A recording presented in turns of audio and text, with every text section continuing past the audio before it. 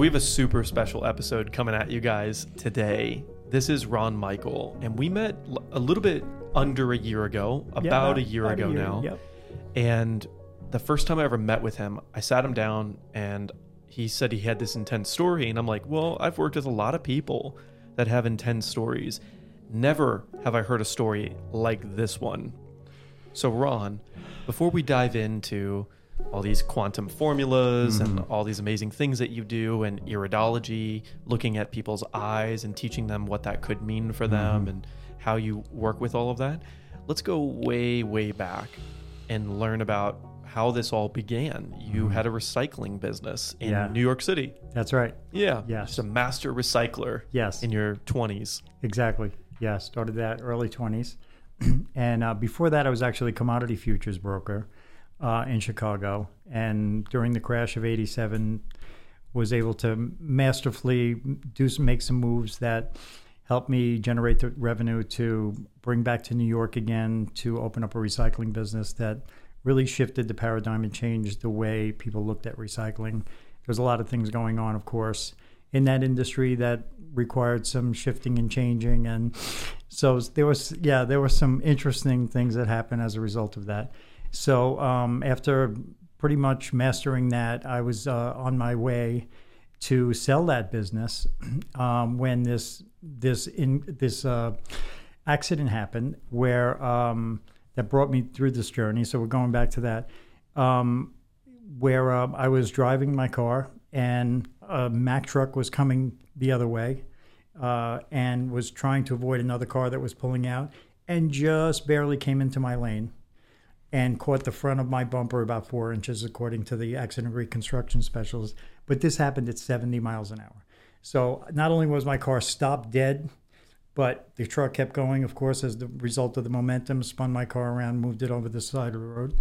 And next thing I know, after hearing the loudest noise of my life, I was actually floating above the scene of the accident in typical near-death experience fashion and looking at myself pinned in the car. And I was like, okay, I had been, luckily, a certified hypnotherapist. This happened when I was 28. So when I was 17, I became certified as a hypnotherapist in New York City. And I utilized that principle and the experience that I had with bringing people back to past lives and things like that to really know at that moment, okay, I'm in a near-death experience right now. I know what's going on here. This is not good, but I knew how to navigate a little bit. So the next thing I knew, I was being like drawn away from the scene of the accident toward these 3 columns of light that were very familial, very bright, and it really felt good. So the communication was, as most near-death experiences are, okay, it's not your time. If you choose, you can exit, or if you choose, you can stay. And the communication was, if you do stay, you'll not only survive, and me thinking about how I was looking back at sort of, so to speak, at my body, and it crushed in this car that looked like an accordion at that point, but I would thrive. And the things that I would learn along my journey would be able to help shift the paradigm as far as the way we look at health and the way we look at ourselves and the reality in general. And of course now, this was 1993, of course now we know that everything is energy and things like that. So we're looking at things, we're trying to shift the paradigm into knowing that everything that is physical now is just made up of energy. So they also told me that there would be different things downloaded to me at that time that would reveal themselves as became necessary over the years. And that has definitely happened. And it's helped me develop a practice where I'm able to bring different things to people that are just totally out of the realm that we're used to here in the physical reality. So, in what year did this accident happen again? 93. 93, got it. Yeah. And so you decided to come back to your body. Yeah. Mm-hmm. And then, I think so. Not quite sure. Here? Yeah. So if and when you came back to the body, yeah. What was the experience like? What happened when you woke up? All right. So I had another near-death experience type of thing in the helicopter on the way to the hospital. Okay, so they had to helicopter you out. Yeah. Yeah. in New York City. Yeah. That's not easy. Actually, it was out on Long Island, thankfully. I mean, even. Yeah, a little bit easier. But yeah, so got to the hospital. I was in a coma, and doctors, after they examined me and everything, reported back to my family. They said, well, there's so much damage. He's in a coma. He has there's so much spinal cord damage. The only time we've seen this kind of spinal cord damage is in a cadaver. In other words, we've never seen anyone live through it. 18 herniated discs, other spinal cord flattening, tons of other spinal cord damage, shattered hip, jaw, 24 broken bones, all sorts of organ damage, internal bleeding, all these different things. And they're like, to my family, if he does wake up, he's going to be a vegetable, or we don't even know if he will be able to walk again. He'll may be paralyzed.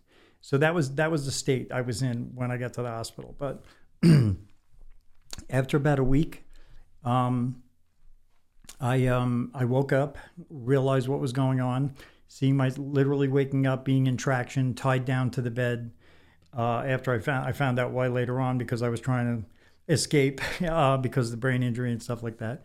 But it was like, okay, I really got to do my work now. So I reincorporated some of the principles that I developed and learned through the hypnosis, moving energy through my body, kind of Joe Dispenza style, even though I never heard of that before. Moving light and energy and geometries, different colors and things through the body enables us to accelerate the healing process. Yeah. So question, when you were in the hospital and this was all happening, what was your state of mind in the hospital? Were you all hope, or were you doing all these things because you were like, holy crap, this is not okay?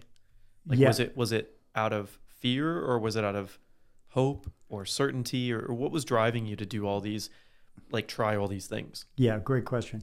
It was definitely a balance, a mixture of both. It was I'm not going to allow this to happen to myself. This is not happening kind of thing. And the hope and knowledge that I gained from over years of experience with different energetic practices and things, knew that there was a potential and a possibility, a great high possibility and probability that I would be able to transcend this. So that was going on. And me not taking no for an answer as far as what these doctors were telling me. Absolutely not going to happen. Now, you, at the same time, you must have been on a lot of medications. Yeah. And this is what... It's so hard to, like, hold on to your psyche when you're on a lot of these things. Like you said, like, you woke up and you realized you were strapped down. Yeah. And you didn't remember why they had to tell you. Yeah, exactly. So, yeah, really good point. And even though I was able to get myself out of the hospital in less than 3 months, they did some surgery on my hip, so I was walking again. But excuse me, the fact that, like you just said, I was on so many medications, I was literally bogged down by them. Even though I was walking and I was functioning again, it really started taking me down and affected my faculties and everything. So, like, the condensed story of the next 20 years would be that I'd be on all these meds, have side effects from the meds, and it was suggested by the doctors and that, oh, you have this side effect, we have another medication for that side effect, which created 5 more side effects and built up to the point where I was taking between 12 and 16 different prescriptions every single day for more than 20 years. After a while, I was asking doctors, how do I get off of this? Can you detox me? Oh, no, you have so much damage here and you'll be in so much pain. 5 different narcotics at the same time. Literally, I was being written for morphine, Dilaudid, methadone, and another one that I can't remember right now, but 5 different narcotics and anti-anxiety medications that were just ravaging my system. In the course of those 20 years, I would go through more than 70 surgeries, have 6 hip replacements, be told... Both hips or one hip? Just on one hip.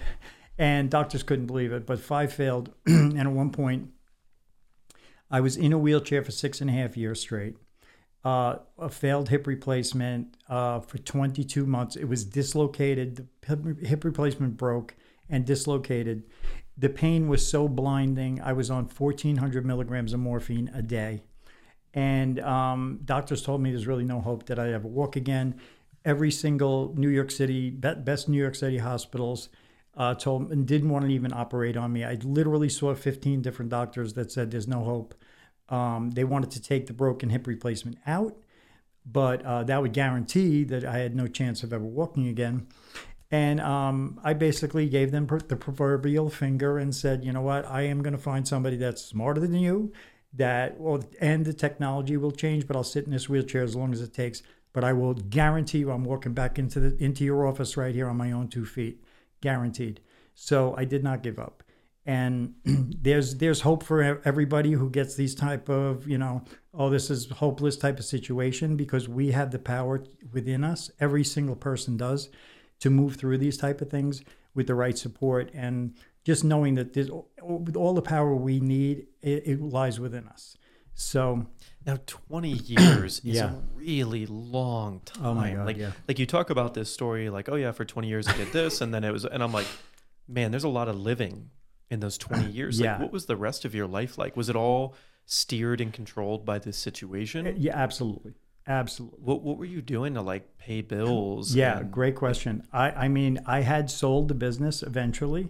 It took me 7 years, but I had a good chunk from that, thank God.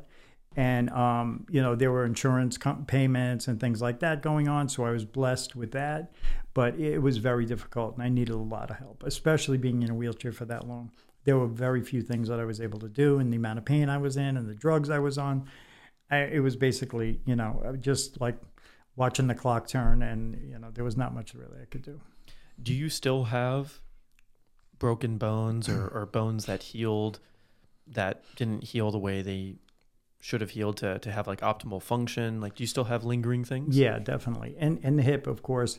I have three plates, 30 screws, and this other device that's keeping my hip together. They actually had to cut my leg, the femur, 2 inches shorter. So the left leg is 2 inches shorter. So there's a lot going on. It affects my back.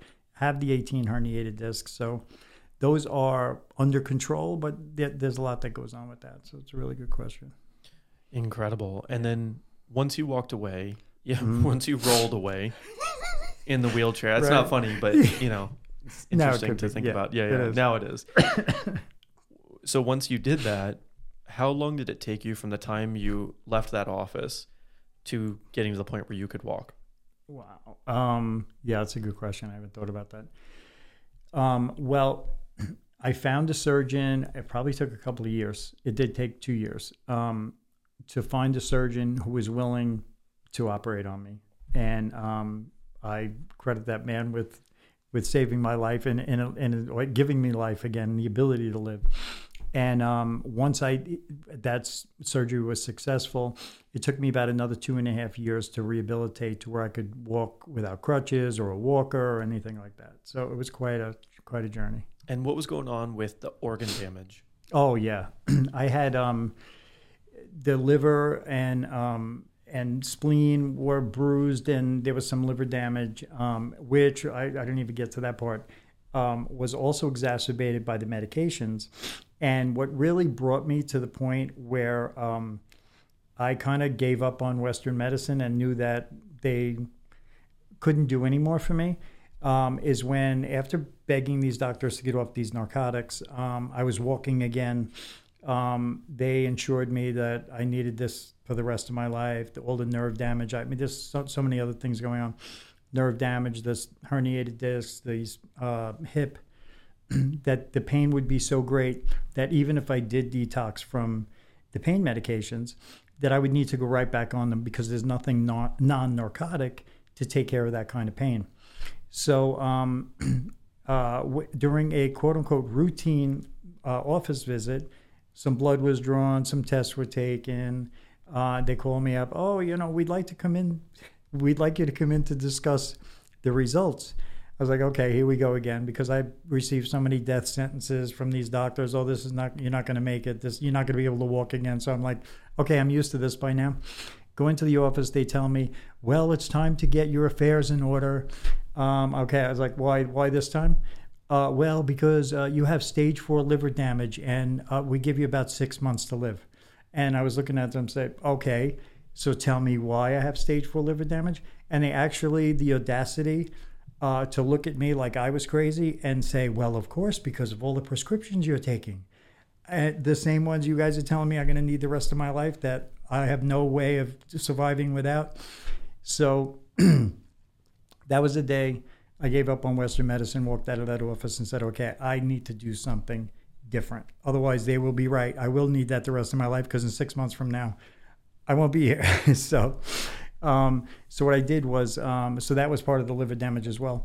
But what I was able to do, thankfully, was working with some friends, able to help me change my diet, get on some supplementation, and reinvigorate my energetic practices that I learned, that I helped me heal and get out of the hospital like 20 years earlier. And within 6 months, and I have the medical records to prove it, and the doctors didn't believe it, my liver functions were back into normal ranges. So I had that going, and I was still on these meds. I could not get off these meds. Yeah, it's remarkable. So what I was able to do is find a practitioner who was at that time the chairman of MAPS in Canada, Multidisciplinary Association for Psychedelic Studies, who was able to detox me using Ibogaine, Iboga, which is famous now or in these circles for assisting people to get off of narcotics without withdrawals and with a success rate that goes beyond just typical detox. Because for long story short, it resets the receptors so that they are to almost pre-opiate use. So they're no longer raw and screaming for that medication. So the recovery rate is much higher. So from that, within 10 days, I was literally off a dozen medications. It's literally a miraculous situation with that. So if anyone is, I can also provide some more information later on if people want to contact me about that to get the information. It was the lifesaver for me. And it's not legal here in the States, of course. And so you said you fixed the liver issues with all those things. Yeah. And then you couldn't get off the prescriptions, not because you had tremendous amounts of pain anymore, but because of the opiate addictions. Correct. That came from those medications. Correct. Once you did the 10 days getting off of it, did you have a tremendous amount of pain that came back in? Yes, I did. And I noticed that the additional amount of pain that I was in was nowhere near what I thought. And I recognized that even on these high levels of opiates, they become less and less effective. So they're really not doing that much except for damaging the body. So the Ibogaine, was able to help reset those receptors so that there was the ability for the body to heal, the neurology to heal, so that I could get the pain levels into manageable levels. So, it was remarkable, and I hope that other people could learn from that lesson. There's a lot to learn there with that. Incredible. Yeah. And how many years ago was this? This was about 8 years ago. Okay. And then since then, what's been the journey? Okay. So we're off the pain meds. Right. The liver damage is restored. Your liver's functioning well. Mm-hmm. Okay. So we are, so I get out of the detox. Basically, the next 30 days was a tremendous period of adjustment, of course. And I started looking toward different alternative medicine, functional medicine, holistic doctors, and naturopaths to help me rebalance. I mean, it was on a ton of not only narcotics, but antidepressants, anti-anxiety, and a lot of other medications to combat the other side effects. So I was looking for balance there, and sought out these other practitioners where they were doing a lot of blood tests and other different tests to figure out like what the imbalances were and how to correct them. Okay, so you've been through so much. You go through all these years of issues and surgeries and not just death threats, but like sentences to death from many different doctors and so many failed surgeries and then this prescription addiction and then this liver death sentence and then fixing the prescription issues with this ibogaine therapy. That's very not necessarily safe back then. It's safer now. Definitely. Right? It's definitely not something like anyone can do. And you have to be very committed to that path and that process, right?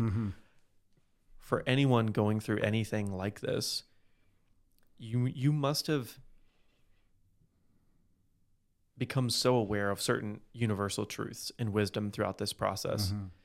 For anyone going through any sort of hardship, what would you say, like the first couple things that come to mind that you've really embodied at this point, that someone could hear that might inspire them or help them with whatever they're dealing with right now? Yeah. Whether it's physical or emotional or whatnot.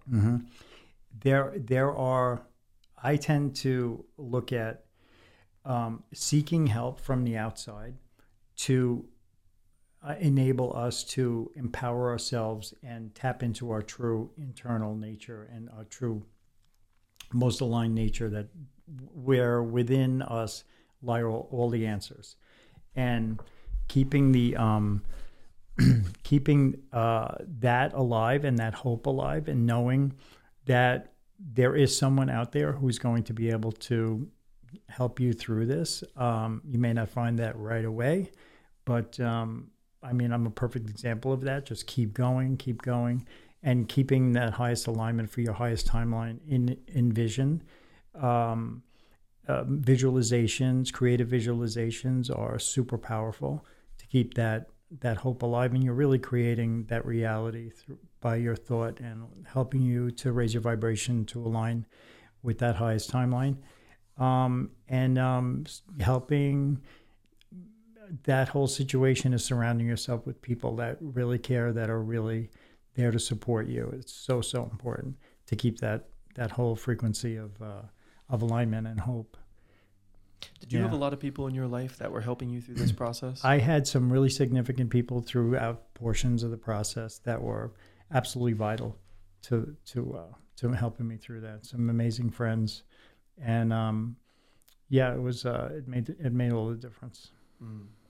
When you look in the mirror, do you see yourself as the same person as before all of this? No, definitely not. So I had this experience. Let me just share. This is kind of a 90-degree turn, but not exactly. I had this experience where I went to LA last week to go do a project. Very, very cool project. Very epic. Been working on it for months. It was a 3-day shoot, very high level, and I just kind of decided to pull out all the stops and really unload from a media context, which I haven't done in a long time. I haven't taken a media project in a very long time. And I just felt inspired to help this particular project. And once I landed there and I knew I was going to this project, so, I did this certification back in the day that took me 3 years, and I had to continuously travel and go get further and further levels of education. And every time I would come back, I'd be working with clients or patients on their injuries and, healing really extreme problems in their physical body, which of course would result in a lot of other things. And every time I'd come back from one of these classes, it would feel like an entirely different, new, upgraded version of me would show up. And at first I thought it was the level of education that I had just undergone, but really there was I felt more confident and I felt more qualified after every single one. And my business would jump levels every time I'd go to another class. So I was so inspired to continue to go. And that wasn't the experience of my peers that were also attending. It was just my experience. And as I would talk about it, everybody else was struggling in their business, and mine just kept growing. And it was a really interesting experience. And so I kind of had that happen last week when I went to LA and I took this project and noticed that there was, I could have sworn, I fell asleep on the plane. And once I woke up on that plane ride an hour later, there was a different dimension of Skip that sort of snuck in and the other one snuck out. And I could just tell I felt 3% different. But that 3% is really noticeable now, because as life increases, it's every percentage of difference it seems dramatic. And it almost felt like I had caught someone in a game of some kind where I was I'm even thinking different words. I'm using different vocabulary, slightly different, all subtle differences. What do you think about that? Yeah, that could be the multiplying effect of you assisting others in that whole high consciousness that was created in that container, elevating you and your multidimensional being in a way that helps you elevate potential to another potential timeline. That would be my estimation of it, even though that doesn't. We need to break that down. Yeah, we need to break that down. Okay, Yeah. so you said multidimensional being. Let's Yeah. just explore that for a minute. What is a multidimensional being? All right. When we look at everything being energy, we have many dimensions of our. Well, we have we know we have five senses, right? So those five senses are connected to different aspects of our being, and when we speak about the multidimensional being, we have intuition. We have everyone has a psychic ability. Everyone has these different aspects of themselves that, when enhanced, take on help them vibrate at a new and higher frequency. So when I say the multidimensional being, we have the physical body, which is at a certain density and frequency and vibration, the mental body, emotional body, and there are other aspects of our multidimensional being. Like one of them is referred to as the aura, which is at different colors, and each color has a different frequency. So that being said, I mean, there's a whole science to this. Yeah, so let me slow this down for a minute and do a quick exercise with the listeners All right, on this. Let's do that. So when we think about like frequencies and we think about vibrations, something, when I teach the dojo, I talk about electricity. Electricity is energy. I like to call it electricity so that people have a very clear image in their mind of what I'm discussing, so that we can at least start there. And muscles vibrate between 1 if you're alive and 120 times a second. When someone has something like cerebral palsy or seizures, they're actually not shaking faster, they're shaking slower, and that's why you can see it. Someone who's functioning at a high level like an athlete is so agile because they're shaking so fast, their muscles are vibrating and twitching so quickly that they can have that twitch response to move faster than other people. So that's an interesting mind warp if you haven't heard that before. Now, from an emotional perspective, when we think about vibration, it's actually really easy to feel this. So for everyone who's listening or watching right now, just like imagine a time or imagine something that and again, I said this on a live stream with Steve Jaggers just before you got here, where all emotions are beautiful emotions, and experiencing the depth of being human and just the entire spectrum of emotion, and understanding that it's all beautiful. Your grief is beautiful. Your joy is beautiful. And when you can even take that understanding temporarily when I say it, it'll already give you a lot of relief and bring you into a more beautiful place. So that being said, let's all willingly choose to go into a state of grief right now. What's something that you can be sad about right now, and allow yourself to feel sadness? So for me, I had a dear friend who had a heart attack on Sunday. He's alive. That as soon as we were talking about it, my throat choked up, and I realized like how close him and I have gotten, and I really appreciate him in my life at a deep level, and I look forward to so many more experiences. But he could have not been here right now, and that would suck. So I can feel some grief around that. I hope everyone can allow themselves to feel some level of grief right now, and you can just feel what that feels like, and even notice what that did to my voice as I was talking about it. And now let's move up to courage. Let's move up to what's something right now that you're like kind of nervous about, but you're also excited about, and like you could do it. And start thinking about what it would be like to make that phone call, or to tell that person how you feel, or to ask someone to help you with something that you're nervous about asking, but they're going to help you, but you're nervous anyways. What's something you could be courageous about? Even if it's maybe going to the gym or going for a walk or a run when you should, right? There's courage in that, right? There's willingness there. And now let's move up to joy. What's like something that just, you're like, yeah, I'm really excited about that. For me, maybe keto white chocolate. Ooh, that Evolve brand, keto white chocolate. They also released, I have some downstairs, I'll share one. and you can frequency test it if you Let's want. do It's that. a white chocolate macadamia collagen chocolate. Ooh, so joy, joy. And you can hear what happens to my voice as we Exactly. move through these things. And you can kind of go through that spectrum of like grief to willingness and courage to joy, thinking about those different things. And there's a lightness that happens when you move to joy. That's not to say that it's better. It's just a different state of being. So when you're saying frequencies and vibrations, I would encourage people to think about this exercise and to think about how one of them feels slower and lower, not better or worse. And one of them feels a lot more joyful and faster and lighter. And if you only ever felt one of those three, or on one side of that spectrum, life isn't quite as full. It's not as dynamic. And we came here Very to true. experience it all. Exactly. So that Well being said. said, multidimensional being. So that's a piece of it. What else are we thinking about here? Well, really raising vibration and frequency is it gets into also activation of DNA and things like that. So that's a whole nother aspect of things. But when I think about it, since we are like trying to elevate our being, our capacity, and be our highest version. There's the mental work, the emotional work, like you were just saying, and there's the physical work that can help raise that vibration and frequency. And some of the work that I do will help people to choose different foods that are a higher frequency, and you know how I test these frequencies of things. Okay, let's dig into this. So if Yeah. I want to raise my frequency, that vibration, I want to bring more of that joy feeling, or at least the potential to experience it into my life. What are food wise? Give me 3 foods.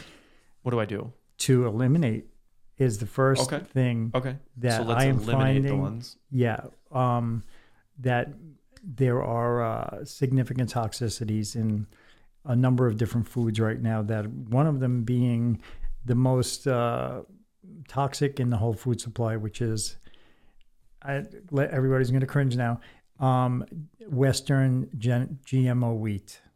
So white flour, unfortunately, pizza and things like that, pastas and things are made of genetically modified wheat, which has glyphosate, a toxic chemical that's used as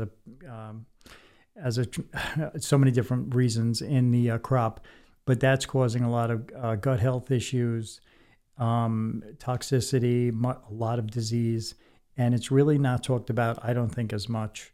So that's one thing to eliminate, or just to try to transition out So of there. gluten, just like The thing about gluten is, in my work that I do, where I'm reading the biofield of people and tuning into the frequencies that their body is putting off to read exactly what is going on as far as the imbalances that they have. And I've worked with almost 5,000 people now. I am finding that it's not gluten that's bothering people. It's the wheat and the glyphosate. And when people, there's gluten in other grains that don't bother people. So it's not a gluten intolerance. I think that's something that was invented by the powers that be to divert our attention from the fact that it's GMO wheat that's creating the gut health issues and all the other health issues. So, but you can use gluten-free labeling to say, okay, this does not have, the GMO wheat in it. So other substitutes for it are pretty easy to find. And dairy cheese is another extremely toxic substance in the food supply. There's mold toxins. It has hormones, tons of other things that are dairy, like concentrated dairy, which is not really congruent with the human organism to begin with, is concentrated in cheese, even though it's one of the most delicious things on the planet. now you said dairy cheese. Yeah. Are you also being very particular about that one on purpose? Yeah, because there's vegan cheese now. Okay. Yeah. But As what about yogurt? What about cottage cheese? Yeah, that butter? isn't as bad. Butter isn't as bad for some reason, frequency-wise, for most people, and they don't use as much of it. But some of these other cheeses are they're not great, but just dairy cheese in general can be is one of the most toxic things that I found from a frequency standpoint. And even the high quality versions of it, because you also mentioned with the wheat that it's the GMO Western. Yes, correct. Wheat. Very, very good point. By the way, our wheat that's generated in this country is banned in more than 30 industrialized nations. Why? There's a lot of reasons for that, but some of the other components of that are that the genetic modification some have shown that there's an intentional creation of a substance that gliadin, and people can look this up.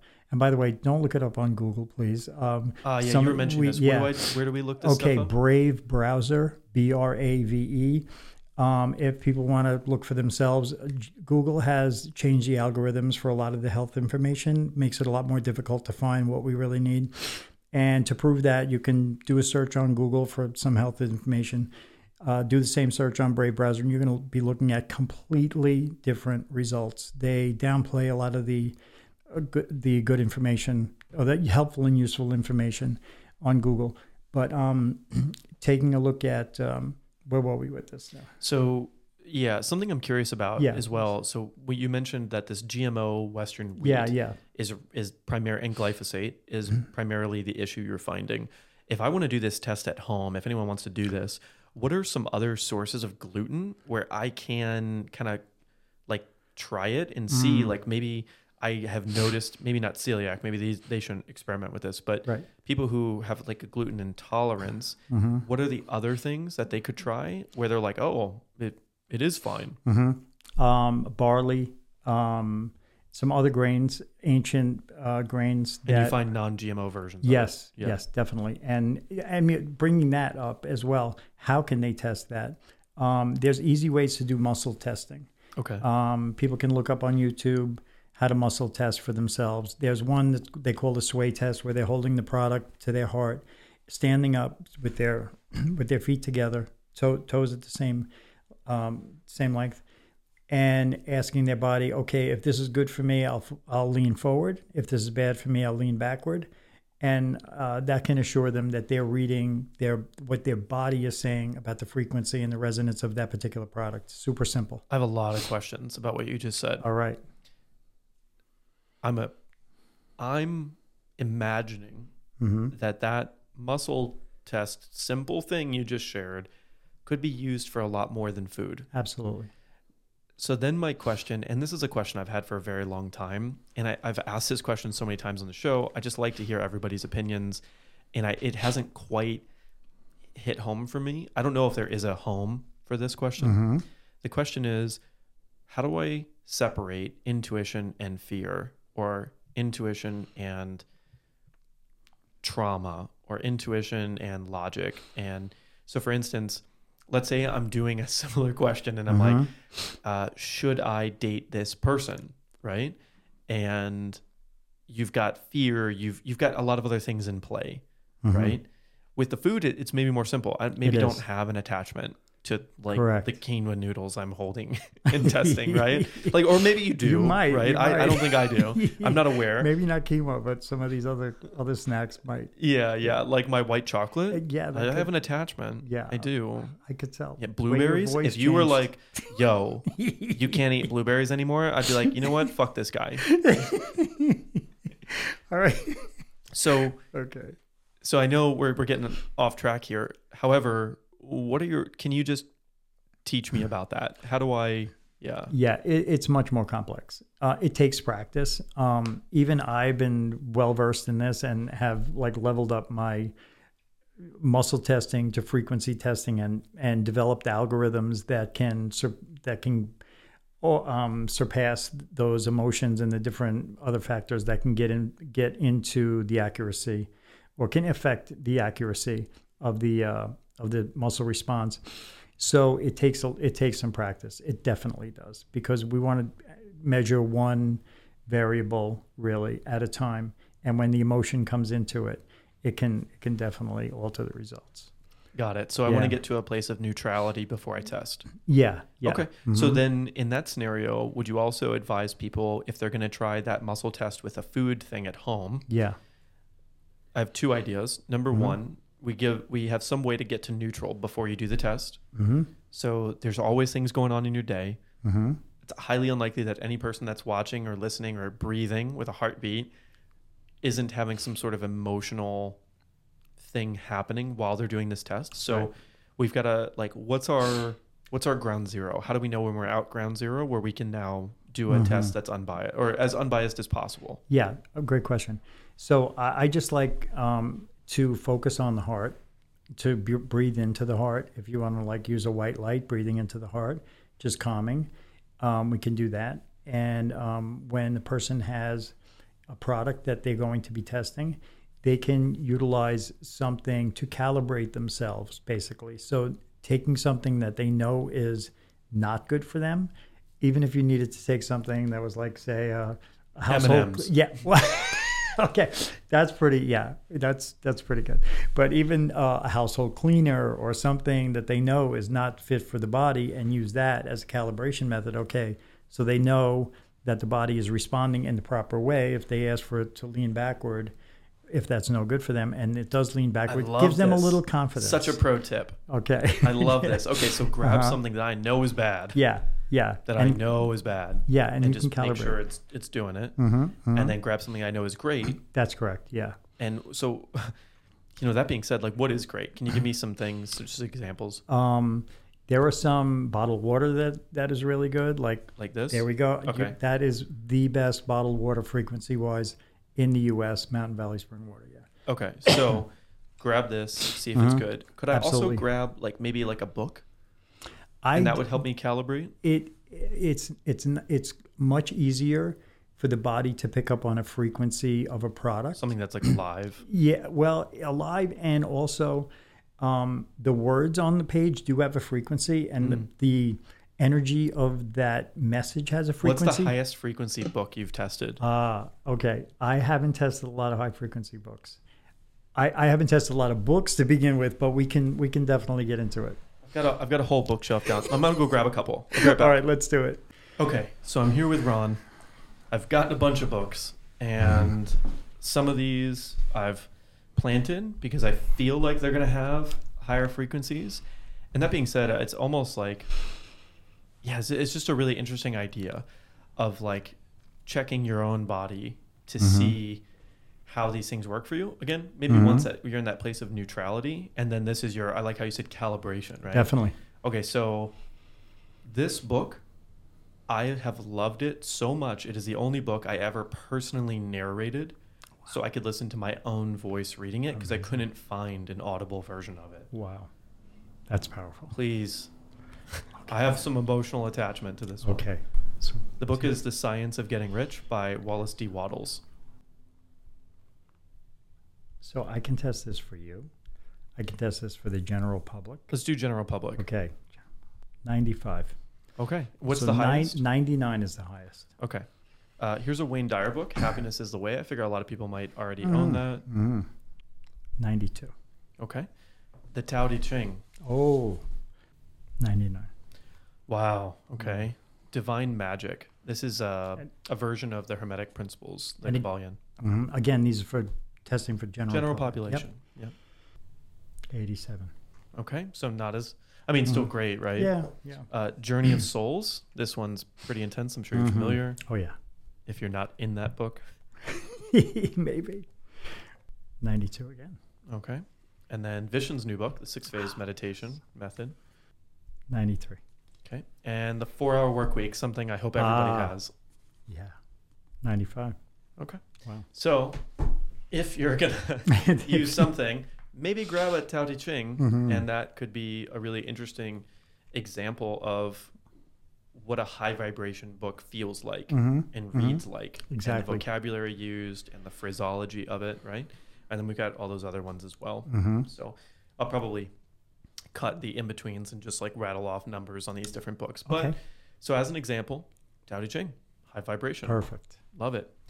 Okay, so we can get to a place of neutrality. We can breathe white light into our hearts. Yes. Just get to a place where hopefully we're shedding emotions away from it before we do this calibration. Then we choose something bad, say M&Ms, Yeah. and we pull it near our heart. We say lean forward if it's good for me, lean forward if it's not good for me right now. Lean backward if it's not good. Mm-hmm. Lean forward if it is good. Yep. Mm-hmm. And then we grab something that we know is good. And so this is how we're calibrating our neutrality. Right. And so something we know is good could be something like this, or what's a food source that we could grab that most people might have or could get? That's going to be really super high vibe. Other than Mountain Valley water. Yeah, the water is really good because it has memory in it. It really, since we're made of so much water, it's the easiest thing to calibrate to. Okay, so general recommendation: that is have a bottle of this around for these calibrations. Yeah, it's so worth it because then you know you're using the same thing all the time, and your body actually gets used to that. Okay, so the consistency might be really important. Absolutely. Okay, so then I really like the idea of a book. And then what would be a low vibe thing I could keep around that is going to be consistent that I can use as a calibration tool? So, like I was saying before, a household cleaner that everyone has. Perfect. So like anything from Walmart that's a household cleaner. Yeah. Okay. Windex, WD-40. Yeah, that too. Yeah, of course. Things like that. Pest control. Oh, absolutely. Like a spray thing that kills things, right? Yeah. Perfect. So I keep one of those and I keep Dao De Ching around. Yep. Awesome. Cool. Yeah. And then if I were to put one of those near my bed, like maybe just keep this around that would probably me. be. Yeah, just put it in my good back. idea. Maybe get 7 copies and place it in every room of my house. Yeah. Am I getting Can weird make a now? little grid out of it. Could totally be a thing. Okay, cool. So that's really interesting. And then we can start to, once we have established neutrality and then done our calibrations, then we can ask a question about something. Yeah? And then if we feel ourselves getting emotional in the testing, maybe we need to reset. Yeah. And then instead of visualizing white light in my heart, could I visualize melted, evolved white chocolate going into my heart? Let's test that. Okay. Thank you for that. We'll let that go. Now let's talk about eyes. So you do iridology. You take really intense photos of people's eyes, and then you look at those photos up close, and you zoom in like crazy to figure out what's going on. Now, I know there's a few general principles that you've taught me in the past. Right. So for instance, in the whites of our eyes, if we're very bloodshot, what could that be an indicator of? They're in the corner of the eye, which is very typical. The inside corner or either corner? Yeah, I'm sorry, inside corner. Okay. There is that is where what represents the pancreas. By the way, there is an iridology chart online that everybody can take a look at. And is there a recommended website for that? Yeah, so Jensen's chart is online. And what iridology, the principles of iridology, which have been used for thousands of years, indicate is that the entire nervous system is represented by an area in the iris, in the colored part of the eye. So there's an area for liver, thyroid, pancreas, and all the organs and glands. And when there are changes there, differences in colors, some markings and things, it can, to the trained eye, indicate changes that are going on internally. And this has, been, like I said, a practice that's been used for thousands of years in Eastern traditions. And it's so non-invasive and it's so incredibly accurate that, of course, it's not used here too much in the U.S. because that would be would prevent, lots of tens of thousands of dollars worth of tests being able to be, spent on arriving at the same result. But people can look at that chart and take a look at their eye and see the different areas where there's changes in their eye, and that could mean that there are changes going on in the body in that area of the body. So, like you just said, the redness in the corner of the eye, that represents pancreas, and many people, especially younger people, a little bit younger, have been exposed to high fructose corn syrup, GMO sugars, and super high amounts of processed foods that are affecting pancreas. And that corner of the eye will definitely show some inflammation or redness, puffiness on a regular basis that typically indicates there's some stress on the pancreas. Okay, and then what would be the easiest thing to do? What can I subtract and what can I add? Okay, great question. Sugars are not easy to subtract, so we need to really keep an eye on that. Are there sugars that are better? Natural sugars, fruit sugars can be better. That opens up a whole new... you can kind of test for yourself, like which sugars may not be as volatile for your body. Yeah, like I've noticed no matter what kind, like any sort of brown sugar for my body is like absolute no. Yeah, definitely. So when you're trying to take stress off the pancreas, when you have a condition like that, from my experience, eliminating as much sugar as possible to take that stress off, to enable the body to recover, is the best situation possible that you can create. Okay. And then you mentioned yellowing in the whites of the eyes. What does that indicate? All right, so the different colors represent different stresses, and yellowing means the stress on kidneys. And that's primarily yellowing on the whites, or is it also inside the eye, inside the colored part of the eye? So that would be brown means the stress on liver, orange is stress on pancreas, and there are different things like that. And yellow is what? Kidney.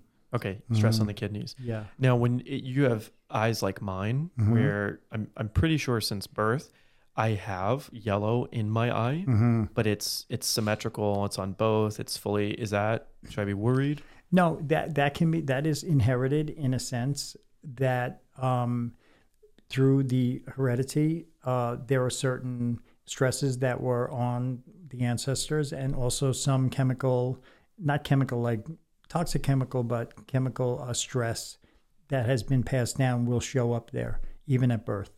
So genetically, there are only brown eyes and blue eyes, and some iridologists don't agree with this, but this is genetically the fact. So when a person comes in with green eyes, that's a shade of blue because of different heredity factors there. Okay, so what's really interesting is I've also noticed other people, and especially my own eyes, will change color based on my surroundings and even the clothes that I wear.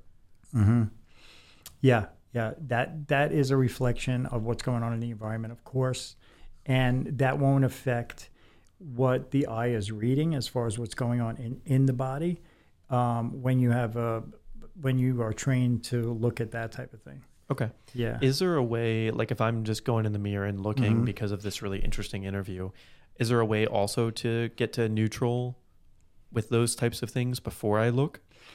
Not that I'm aware of, no. Okay, no. So you just have to be trained to know what's legit and what's not as legit. Okay. Are there anything else? So the yellowing, you've got brown spots. You said blue as well. Not blue, but not blue. Okay. There's blue eyes. Just genetically, we start out with blue eyes or brown eyes, and the changes that occur to change colors like that have to do with different hereditary, environmental, and chemical things. Definitely. Are there any other major things I should be looking for? Yeah, many people have. So when you look at the chart, the outside of the colored part, the very outside represents skin. Just inside of that represents the lymph system. And many of us, because of the environmental stresses that we're under right now, have a little bit of darkness there between the color part and the white of the eye. And typically when we are in full alignment and perfectly cleansed, that dark circle does not exist there. So when that exists, that means there's stress in the lymph system, and a detox is really a good idea. For most of us, I think, due to the environmental factors that we're experiencing right now, a gentle detox on a daily basis, taking something that helps clean the gut and the liver will help detox the lymph system. So are there any take a look at. habits we could take on that would help with lymph detox? The foods we're eating, I'm finding the highest ROI, return on investment of our time, attention, energy, and finances, of course, is to choose the foods that we're eating much more carefully. When we continue, like when we talked about with wheat, continue to add toxins on a daily basis, that is just never going to allow the body to catch up to that and then to do the cleanse. So we need to first be choosing foods that are supportive of us, that don't have those toxins. The second most important thing that I think is really being overlooked today is the quality of our water. If we're drinking tap water, that can be one of the highest ROI activities that we can have, is to shift the quality of the water that we're drinking. Because without clean water, our body is not going to be able to flush out these toxins. Okay. Yeah. And I know I skipped over something earlier. I just remembered. So we've got GMO, westernized wheat, gluten, right? But wheat. Yes, correct. And then you mentioned all dairy. Yeah. There's a third one, and I know what it is, and I'm nervous for them to hear it. Okay. I'm this sorry is a surprise in one. advance. Yeah, so this is a surprise to many people that I work with. Bananas. Bananas, or even organic bananas brought into this country. If you go to outside the country, if you're in South America and Costa Rica, bananas are fine. They are treated here with a chemical to ripen them, a ripening agent, and this can be looked up. And later on, maybe when you give a link or something, I can have some of this information, give people links if they want to look this up and go directly to the source. They are treated with a chemical that generates acetylene gas. I couldn't believe this myself when I first discovered it. That gets into the fruit and creates a toxin that absolutely not one human being can tolerate. And this causes, because a lot of people eat bananas thinking it's a healthy snack and it's got potassium and this and that. But that factor just makes it so toxic that it continues to congest the digestive system. So that's something that completely off the table if you want to get healthy again. Now, the feeling that you have listening to this right now, we're back in grief. So again, quickly, let's move to courage and willing, and then back up to joy. Okay, we're good. Okay, we'll move forward now. We've had our grief for bananas. I'm gonna miss bananas. Yeah. Okay. If I'm living on like a remote island and there's bananas growing in a tree, I can grab those. Though, absolutely. Yeah? Okay, sweet. Okay, so now I'm gonna plant a banana tree. There we go. So right? I can get bananas. It's just a treatment that they have. They put in cold storage, and when they're ready to send to market, this chemical is used to accelerate the ripening process. And that's, bananas are good in general, but the way they're processed here. Even the organic ones, that's crazy. Yeah, we need to start a banana company. There we go. Okay. Right. That being said, before I wrap up, I mean, there's so much. I feel like I could talk to you for hours and hours here. Definitely. But there's this idea that you mentioned earlier that I really want to hit on, and it's about this like whole conversation around frequencies and energies and vibration. And the thing is, some things are lower vibration, lower frequency. A lot of the times, maybe not a lot, but there's often times in every human's life where there's certain things of those like lower vibrations or lower frequencies we cannot avoid. There's no way to not do it or not be around those things or those people or that water or whatever have you, right? And similar to you with your liver or kidney damage, liver damage, you were able to do a lot of these frequency things internally that were able to not just get you to neutral, but get you to a high functioning place without having to change the medications yet that you were on, right? So even though something is low frequency, it does not mean that you can't ever have it. It means that it's going to consistently be something that is pulling the frequencies down. Absolutely. But there's a lot of other things you can do to pump the frequencies up, right? Now, that being said, if everything is energy, then can we really differentiate between good and bad or high and low? Because it's all part of the same energy, right? Now, you might have to train for a long time to transmute the energy of something quote unquote low frequency to that higher frequency, right? And maybe there is a point where if you are doing a lot of these things well, you could consume pretty much anything and it's going to metamorphosis into a beautiful frequency or energy. Is that true? That's another whole podcast. Okay. I don't believe we have the capacity to do that yet. And that requires so much energy that it would take a lot less energy just to make the right choices for the inputs. And then we could use that additional energy to elevate ourselves to reach higher capacities even there. I'll give you a personal story about this that freaked me out. I developed a dairy or whey intolerance when I was back in the day. I was a trainer and I was consuming a lot of that. And then I went to, over the years, I just noticed the dairy intolerance got worse and worse and worse, no matter what quality it was, no matter what type of dairy it was. And then I went to Joe Dispenza, did a week-long retreat, felt, better. The first one wasn't crazy. The second one was crazy. But the first one, I was like, oh, okay, I feel like more grounded. That was nice. And then accidentally ordered a pizza from a place I normally do, but I normally get the dairy-free cheese, whatever. I didn't get it. It's actually Mickey Agarwal's place in New York City, Wild. So it was grass-fed cheese, but I had the regular cheese and didn't realize it until I'd finished the whole pizza. And I was like, oh no, I'm in for a really bad night, because it would be like gas and like just horrible. I'd be on the toilet the whole night, all that. Nothing happened. And this was a week after the Joe Dispenza retreat, doing all of this like meditation and high frequency, and beautiful feelings, and you're really living in joy, living in bliss, right? And I was like, whoa, I had never experienced something like that. I had never experienced actually an intolerance getting better that quickly from being in a positive emotional state for an extended period of time. So that was my first like peep into that doorway of potentially being able to do things like that. Yeah.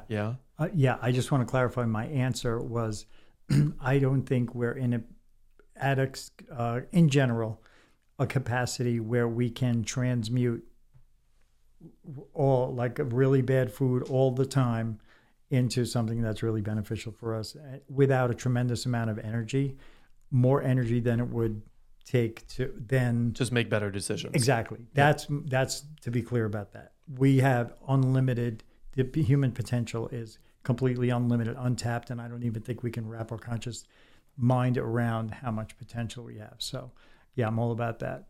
Awesome. Yeah. Beautiful. Thank you for that clarification. I'm Sure. excited for that day. Yeah. I'm excited for that day. You're a living example of this. So Thank you, brother. It's fascinating. Now, when people fall in love with you during this, and they are so about it, and all of my most high achieving, high performing, high vibe friends work with you one-on-one. And even Stefanos and Christine, who have been on the show, and their baby Athena is working with you. I mean, that's mind-blowing what she's going to become. She's amazing. She's a superpower. Got these crazy, and I noticed it too. Like when I was over there and we were recording Christine's episode, and I was like, all babies are beautiful.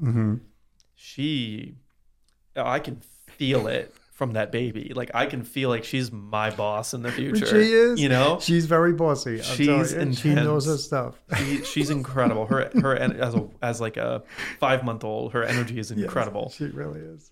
And her smile. Anyways, so that all being said, when they fall in love with you and when they want to learn so much more, are they able to, like, how do they digitally stalk you?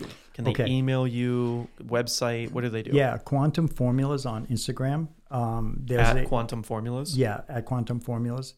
The link in the bio will take them to a bunch of different free offers and how we can work together and what other plans there are for me to help people elevate and optimize. Even if they're already doing an optimization program, what I'm able to do is help them activate the untapped intelligence of the body.